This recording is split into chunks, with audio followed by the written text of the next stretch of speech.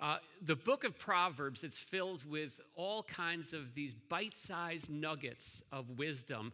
And the goal of them is to help us learn what it takes to win in the game of life. In chapter 6 of Proverbs, there's the father, and he is trying to drop some knowledge into his son, who is kind of coming of age. He's getting ready to spread his wings and go out and venture off into the great big wide open world on his own. And so he warns him and he tells him, do not steal. Don't take what doesn't belong to you. And particularly, he specifically applies that to the issue of another man's wife. Now there's many reasons why that proverb is extremely sound advice, some of the soundest advice you may ever come across in life. But in this case, in Proverbs chapter 6, the reason comes down to simple self-preservation. He explains that jealousy makes a man furious, and he, meaning the husband, will not spare when he takes revenge. He will accept no compensation. He will refuse it even though you multiply gifts. In other words, what he's saying is once you cross that line, once you cross that boundary line, you turn into a marked man. And there's certain lines in life that when you cross them, it puts you in the line of fire, of fury, of wrath, and brings you to a place where no mercy can be offered and no help is available. So he's kind of saying, stay away from that. To use another illustration, an outdated illustration, because those are the best ones that I have, there's a song called The Coward of the County.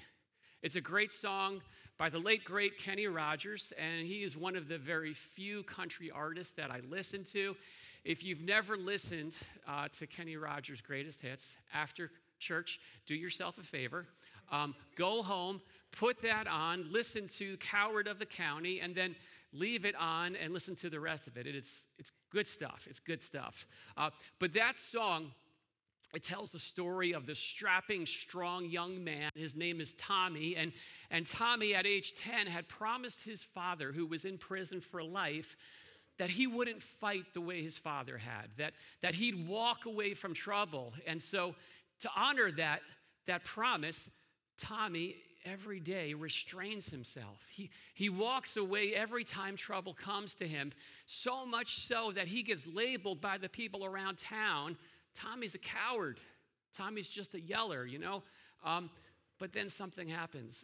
One day, the Gatlin boys show up, and they do something absolutely horrible to Becky, who is the love of Tommy's life. And then in the final verse of the song, it's about Tommy walking into the bar room where the Gatlin boys are hanging out. And this time, instead of walking back out the door, he goes to the door and he locks it. Then he goes back and he proceeds to pound the cranberries out of each and every one of them. And there's something so satisfying about that, so right about that. And to this day, I got to tell you, when I hear the final verse of that song, something wells up in my heart and resounds in me and says, yes.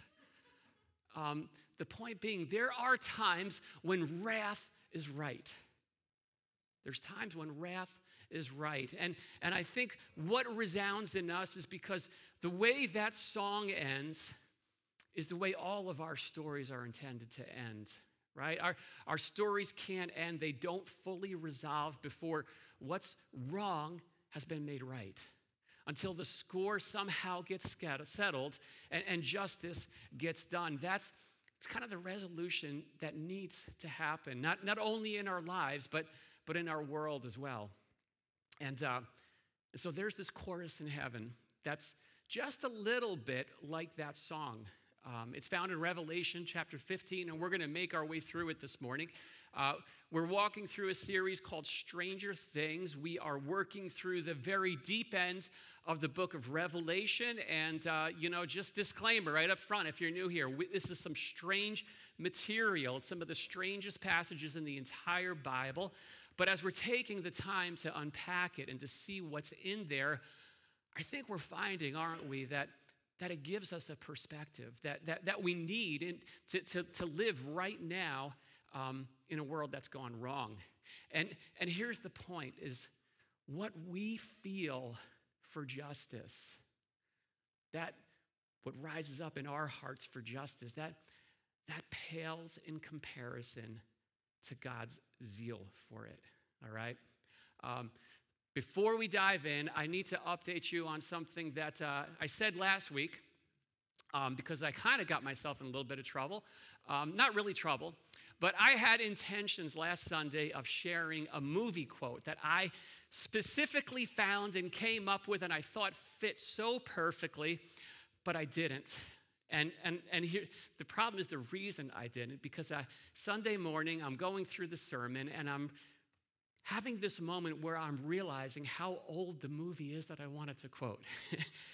And I came to terms with how much of a dinosaur I have become, and just like feeling like there is no way I can share this quote. And so I bailed on the reference, but then when I got home Sunday afternoon, Diane said, "You didn't mention the movie reference," but she said, "But you quoted it," and you know what happened? It just came off like bad grammar. And I'm like, if you need honest feedback, ask your spouse, right? That's a good thing. So now I've got to fix that, and here it goes. So ready or not, here he comes. The quote came from the one and only legendary Dr. Teeth. If you don't know who he is the band leader of the Electric Mayhem from the original Muppet movie. Okay, we are going way back here this morning. And so there's a point in the movie, I'm telling you, you got to stay with me, it's good. They're trying to figure out what to do next. And so Dr. Teeth decides, I'm going to take out the movie script and I'm going to read it, and then we'll find out what to do next, right? And he calls it a narrative of very heavy-duty proportions, which I used also last week. You probably didn't catch that one, but that's not what I'm talking about, because he gets to the scene with him in it, and he's reading it, and then he stops and he turns to his friends and he says, "Which am us? Which am us?" You know, it's Dr. Teeth kind of voice. And that was the quote, "Which am us?" So I used that last week when we were looking at Revelation and the part how the dragon was at war with the rest of the woman's offspring, and I said, "Which am us?" which is terrible grammar when it's out of context, okay? So glad we cleared that up. But I will add to the passage, since we're here, I can't stop now, right? Today's passage is going to reference frogs, okay? So there are so many connections between the Muppet movie and Revelation that I think what it is, it's comparable to kind of what the Wizard of Oz is to the dark side of the moon. Some of you know what that means, some of you don't. Forget I said any of that. I promise I will desperately try from this point forward to get my illustrations out of the Stone Age, because you guys deserve better. You know, I am so stuck in the 80s, and I know what you're thinking now. You're saying the strangest thing about this series is what I'm learning about what goes on inside of my pastor's head, and that is, to quote Dr. Teeth, too true, too true. But anyway, let's jump in, and we're going to just read through Revelation chapter 15, and it'll be right here on the screen. It says this: "Then I saw another sign in heaven, great and amazing, 7 angels with 7 plagues, which are the last, for with them the wrath of God is finished. And I saw what appeared to be a sea of glass mingled with fire, and also those who had conquered the beast and its image and the number of its name, standing beside the sea of glass with harps of God in their hands. And they sing the song of Moses, the servant of God, and the song of the Lamb, saying this: Great and amazing are your deeds, O Lord God Almighty. Just and true are your ways, O King of the nations. Who will not fear, O Lord, and glorify your name? For you alone are holy. All nations will come and worship you, for your righteous acts have been revealed. After this, I looked, and the sanctuary of the tent of witness in heaven was opened, and out of the sanctuary came the 7 angels with the 7 plagues, clothed in pure bright linen, with golden sashes around their chests. And one of the 4 living creatures gave to the 7 angels 7 golden bowls full of the wrath of God, who lives forever and ever. And the sanctuary was filled with smoke from the glory of God and from his power, and no one could enter the sanctuary until the 7 plagues of the 7 angels were finished. All right, so there's been this ongoing cry throughout the book of Revelation. If you've been with us, you've seen it. The martyrs, those who had been killed because of their testimony of Christ, they've been crying out to the Lord, how long? How long before you make right all of these wrongs that have been done to us? And the answer up to this point has been, not yet. Be patient. Hang on, hold tight, and wait just a little bit longer. You know, it always seems to take too long when it comes to making things right. But God, he's always right on time. And 2 Peter actually tells us that what seems to us like a delay is actually an act of mercy on God's part, because it's him leaving that door open just a little bit longer, just as long as he possibly can, because the heart of God is not for anyone to perish, but for all to come to repentance. But in this scene, the time has finally come. And that's what this is laying out. Justice is going to get done. And there's no way to sugarcoat this. What that means is that there is no justice without judgment. And sometimes we don't make that connection. You know, this is where we're at. We want justice, but not many of us want judgment. You know, we want justice maybe right up to the point where it starts impacting us on a personal level. Okay, stop. That's enough, God. Now from this point forward, we want grace, right? But that's not how it works. And that's part of the problem. And we'll get to that in just a little bit. But at the end of chapter 14, the previous chapter to this scene, it told us about who it is that's singing this song, this chorus that's celebrating that God is going to make things right. It's actually a very violent picture. We just looked at it very quickly last week, but it's about the grapes of wrath. I don't know if you know that term comes from the Bible. And so down on earth, the precious bride of Christ was getting ravaged by the beast. God's faithful people, his church, were being persecuted and executed by the brutal Roman Empire, right? That was what was happening. But then he shows heaven's perspective. From heaven's perspective, their deaths were like grapes that were being harvested, gathered up to God's vineyard in heaven, and their blood that had been spilled by those in authority had been slowly building and collecting into these heavenly wine presses.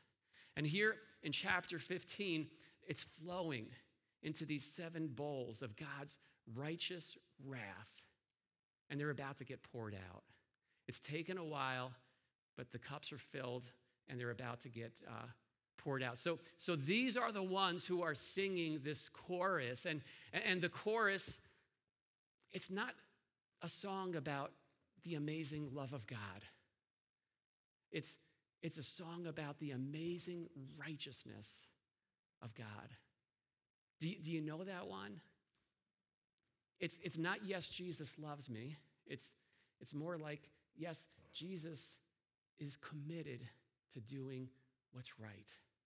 It celebrates the God who refuses to sweep all of the wrongs that have been done throughout the course of history under the carpet and pretend like, nope, you didn't see anything, that never happened.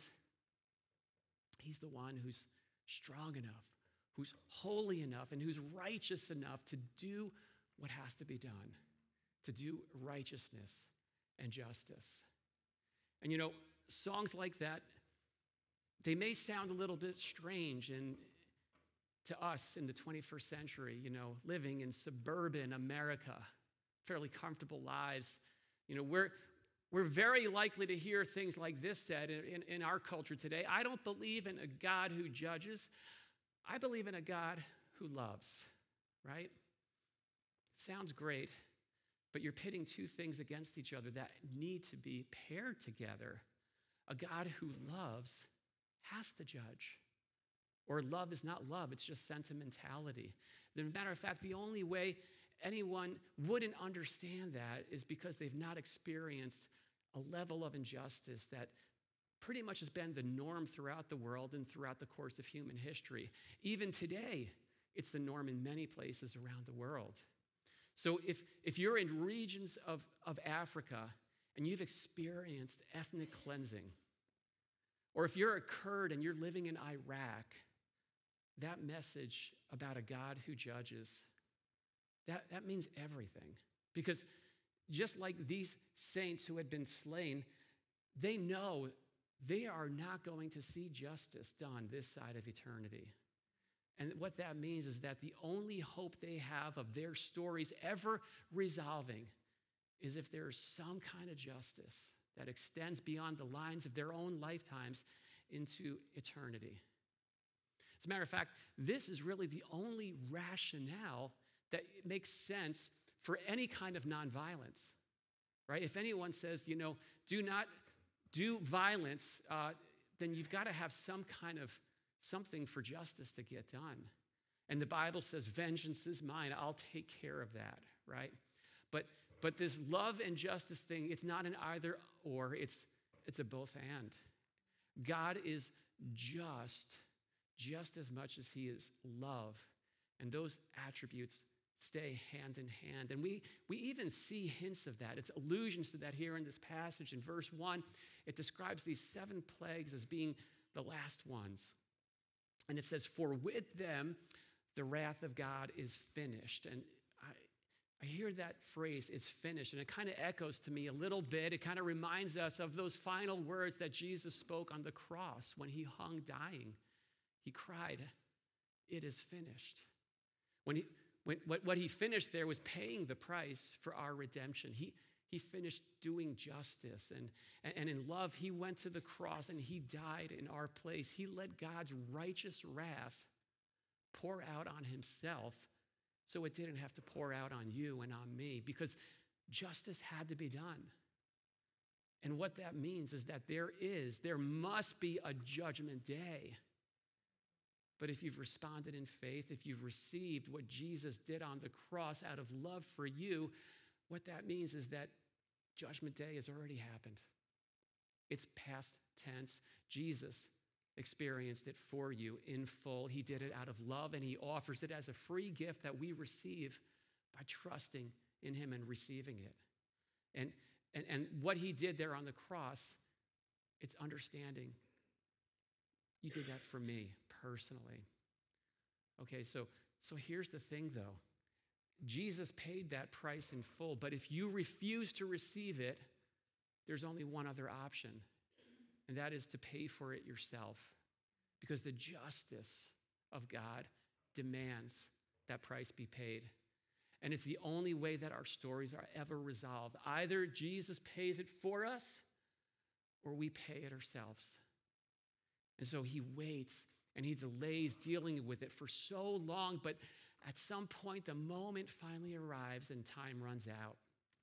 And this chapter is showing that. This is the moment when time is running out. And so the saints, they start singing, and the very sanctuary of God, it fills with smoke, and the whole temple, the whole operation just shuts down. It gets put on pause until justice gets done, until these bowls of the righteous wrath of God get poured out. Not a pleasant picture. But if you think about it, there has to be some kind of compensation, some kind of justice has to be done.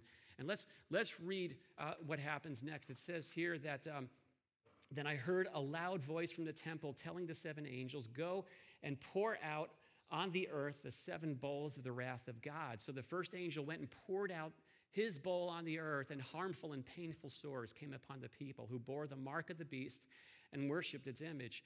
The second angel poured out his bowl into the sea, and it became like a blood of a corpse, and every living thing died and was in the sea. That was in the sea. The third angel poured out his bowl into the rivers and the springs of water, and they became blood. And I heard an angel in charge of the waters say, just are you, O Holy One, who is and who was, for you brought these judgments. For they have shed the blood of the saints and prophets, and you have given them blood to drink. It is what they deserve. And I heard the altar saying, "Yes, Lord God, the Almighty, true and just are your judgments." The fourth angel poured out his bowl on the sun, and it was allowed to scorch people with fire. They were scorched by the fierce heat, and they cursed the name of God who had power over these plagues. They did not repent and give him glory. The fifth angel poured out his bowl on the throne of the beast, and its kingdom was plunged into darkness. People gnawed their tongues in anguish and cursed the God of heaven for the pain and their sores. They did not repent of their deeds. The sixth angel poured out his bowl on the great river Euphrates, and its water was dried up to prepare the way for the kings of the east. And I saw coming out of the mouth of the dragon, and out of the mouth of the beast, and out of the mouth of the false prophet, 3 unclean spirits like frogs. They are demonic spirits performing signs who go abroad to the kings of the whole world to assemble them for battle on the great day of God the Almighty. Behold, I'm coming like a thief. Blessed is the one who stays awake, keeping his garments on so that he may not go about naked and be seen exposed. And they assembled them at the place that in Hebrew is called Armageddon. The seventh angel poured out his bowl into the air, and a loud voice came out of the temple and the throne saying, "It is done."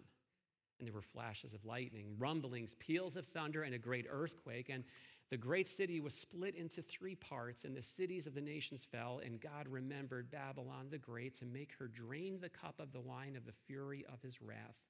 And every island fled away, and no mountains were to be found. And great hailstones, about 100 pounds each, fell from heaven on people, and they cursed God for the plague of hail, because the hail was so severe. All right, so we're just going to go very quickly through the bowls and the details. And once again, this is painting a picture that parallels the Old Testament story of the Exodus. That's been an ongoing theme throughout Revelation of both deliverance on the one hand and justice and judgment on the other hand. And those both go side and side. And so there's a plague of painful sores. Then both the sea and the rivers are flowing with blood. The sun scorches. Darkness descends over the land. The great river Euphrates dries up, and that opens a path for the Parthians to invade. And they were the biggest military threat against the Roman Empire. And now the door's swinging wide open for them to come in and cross over.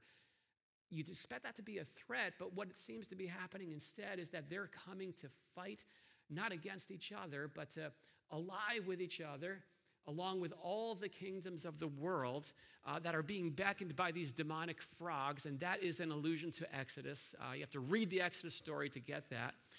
To war against God Almighty in the battle of Armageddon. All right, so we're going to have to wait and see how that battle turns out. But what we're seeing is this. There are lines that are firmly drawn. There are 2 sides. It's the beast or the lamb, and there are no other options. It's one or the other. It's either idols or the living God. And the final bowl takes us to the end where the declaration is made. All right, that's it. It is done. Justice has been served. Now the end can begin. Now the story can resolve. And with that, the earth quakes and the city splits and giant hailstones start falling from the sky. I don't have to tell you this is not a very pretty picture. But the point is pretty clear, isn't it? The idea is that if you get nothing else, that when justice hits, if you are not on the right foundation, everything is going to crumble and fall apart right in front of you. And what I want to focus on here is the responses, because there are both a chorus and there are curses that get voiced even as these judgments are rolling in. The chorus first, there's this angel in heaven, and he sees the bowl that's flowing, the blood that's flowing through the sea and through the rivers. And he responds and he says, yes. And I think what he's doing, he's expressing that same thing that wells up in my heart when I hear the last line of Coward of the County. Like, yes, this is so right. He says that. He says, Lord, you are right and you are just. And this is just it's a declaration that there is absolutely nothing about the justice, about the judgments of God that are over the top, that are excessive, that are out of line with what has been committed, when the offenses that have been committed. The judgments of God are always the exact right response. They fit perfectly. So the angel describes it as blood for blood. In other words, what he's saying is they spilled the blood of the saints. So if it's blood they want, it's blood they're going to get. Now they got it coming out of their faucets, right? They turn the water on and there's blood coming out. It's in their water stream. They can swim in it. They want to shed blood that much, then that's what they get. He says, that's right. That fits. You know, the one thing that we can know that no one is ever going to walk away after facing the judgment of God Almighty and say, that wasn't fair. It will be the most fair moment in the course of your life, of your existence. We may never have a fair trial this side of the earth, but before God we will. And then I love what happens next. There's like this anonymous shout from the temple. We don't know who it's saying it, where it's coming from, but it kind of backs up the angel's declaration. He says, yes, Lord Almighty, true and just are your judgments. I think that's a heavenly way of someone hearing what's going on and saying, yeah, boy, that's right. You know it. Amen. You know, saying these judgments of God's are just. This is what has to happen. The stories have got to resolve. Finally, they're resolving, and God can make, and he's making all things right again. So that's the one side, is this celebration. What heaven celebrates, though, what we see is that the earth counters with cursing, with curses, even as the foundations are collapsing beneath their feet, people are digging their heels in. And it says they curse the name of God instead of calling out to him. You see that time and time again. And this is a picture of the grand delusion, right? Because you would think that at some point, something would have kicked in their minds, the source, the water, the sun, the hail. Hey, maybe God's trying to get my attention, right? Maybe I should give that some consideration. But that response just does not happen. This is the grand delusion, and it is the lie of autonomy. It's the lie that says, I am not accountable. I do not have to answer to anyone else but me. And so here it is, heaven is worshiping while earth is cursing, and the universe is watching in disbelief at humanity's blatant lack of self-awareness. They just don't get it. They cannot read the room. This delusion that creation is somehow not accountable to Creator, the Sustainer, the Redeemer. So please understand, this makes it perfectly clear that the story of this world is going to resolve, and that reality is going to get dealt with. That injustice, justice is coming for that. And for those who maintain that posture of autonomous rebellion, the reality is that it's not going to end well. It's actually worse than that. It's a horrible ending. It's a tragic ending. There's two phrases that many of us hear countless times every day. Maybe we say them countless times every day. And my thought is that they get said in very thoughtless ways. We don't give any thought to what we say. They're just we just repeat them. And I just want to share that, the Holy Spirit impressed in my heart decades ago, to never let these two phrases come out of my mouth, be a part of my vernacular without giving careful thought and consideration to what the implications are. So I want to share them with you, not to, judge you in any way if this is kind of, talking about you or this reflects you in any way, but to challenge you, to challenge us to consider them. The first one is this: what the hell? What the hell? Something happens, right? Doesn't make sense to me. Doesn't turn out the way I want. What the hell? That's the prime response. can I say that there is something terribly out of line about that? Because hell is not a word to throw around thoughtlessly. Because if I'm reading my Bible right, hell is a real place. It is an actual destination, and it's a horrible place. It's a place of eternal damnation. And this is not a game, and it's not a joke, because Scripture is clear. Hell is the destination that way too many people are going to be heading towards. People that I know, people that I care about, people that I love.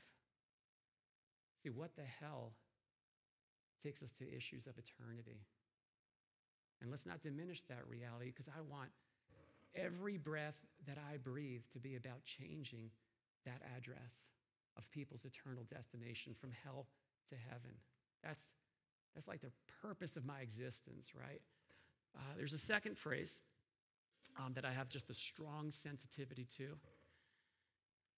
Oh my God. Oh my God.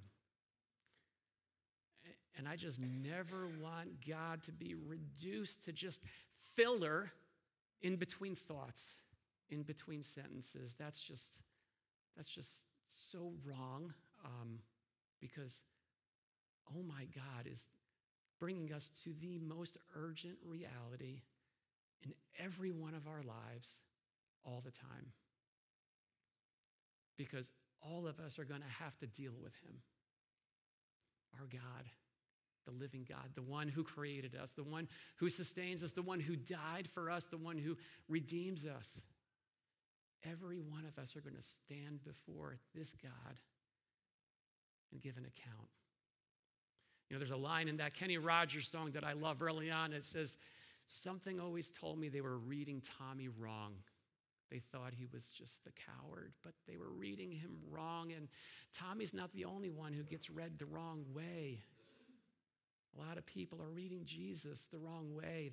They're diminishing him and reducing him into some kind of cosmic pushover.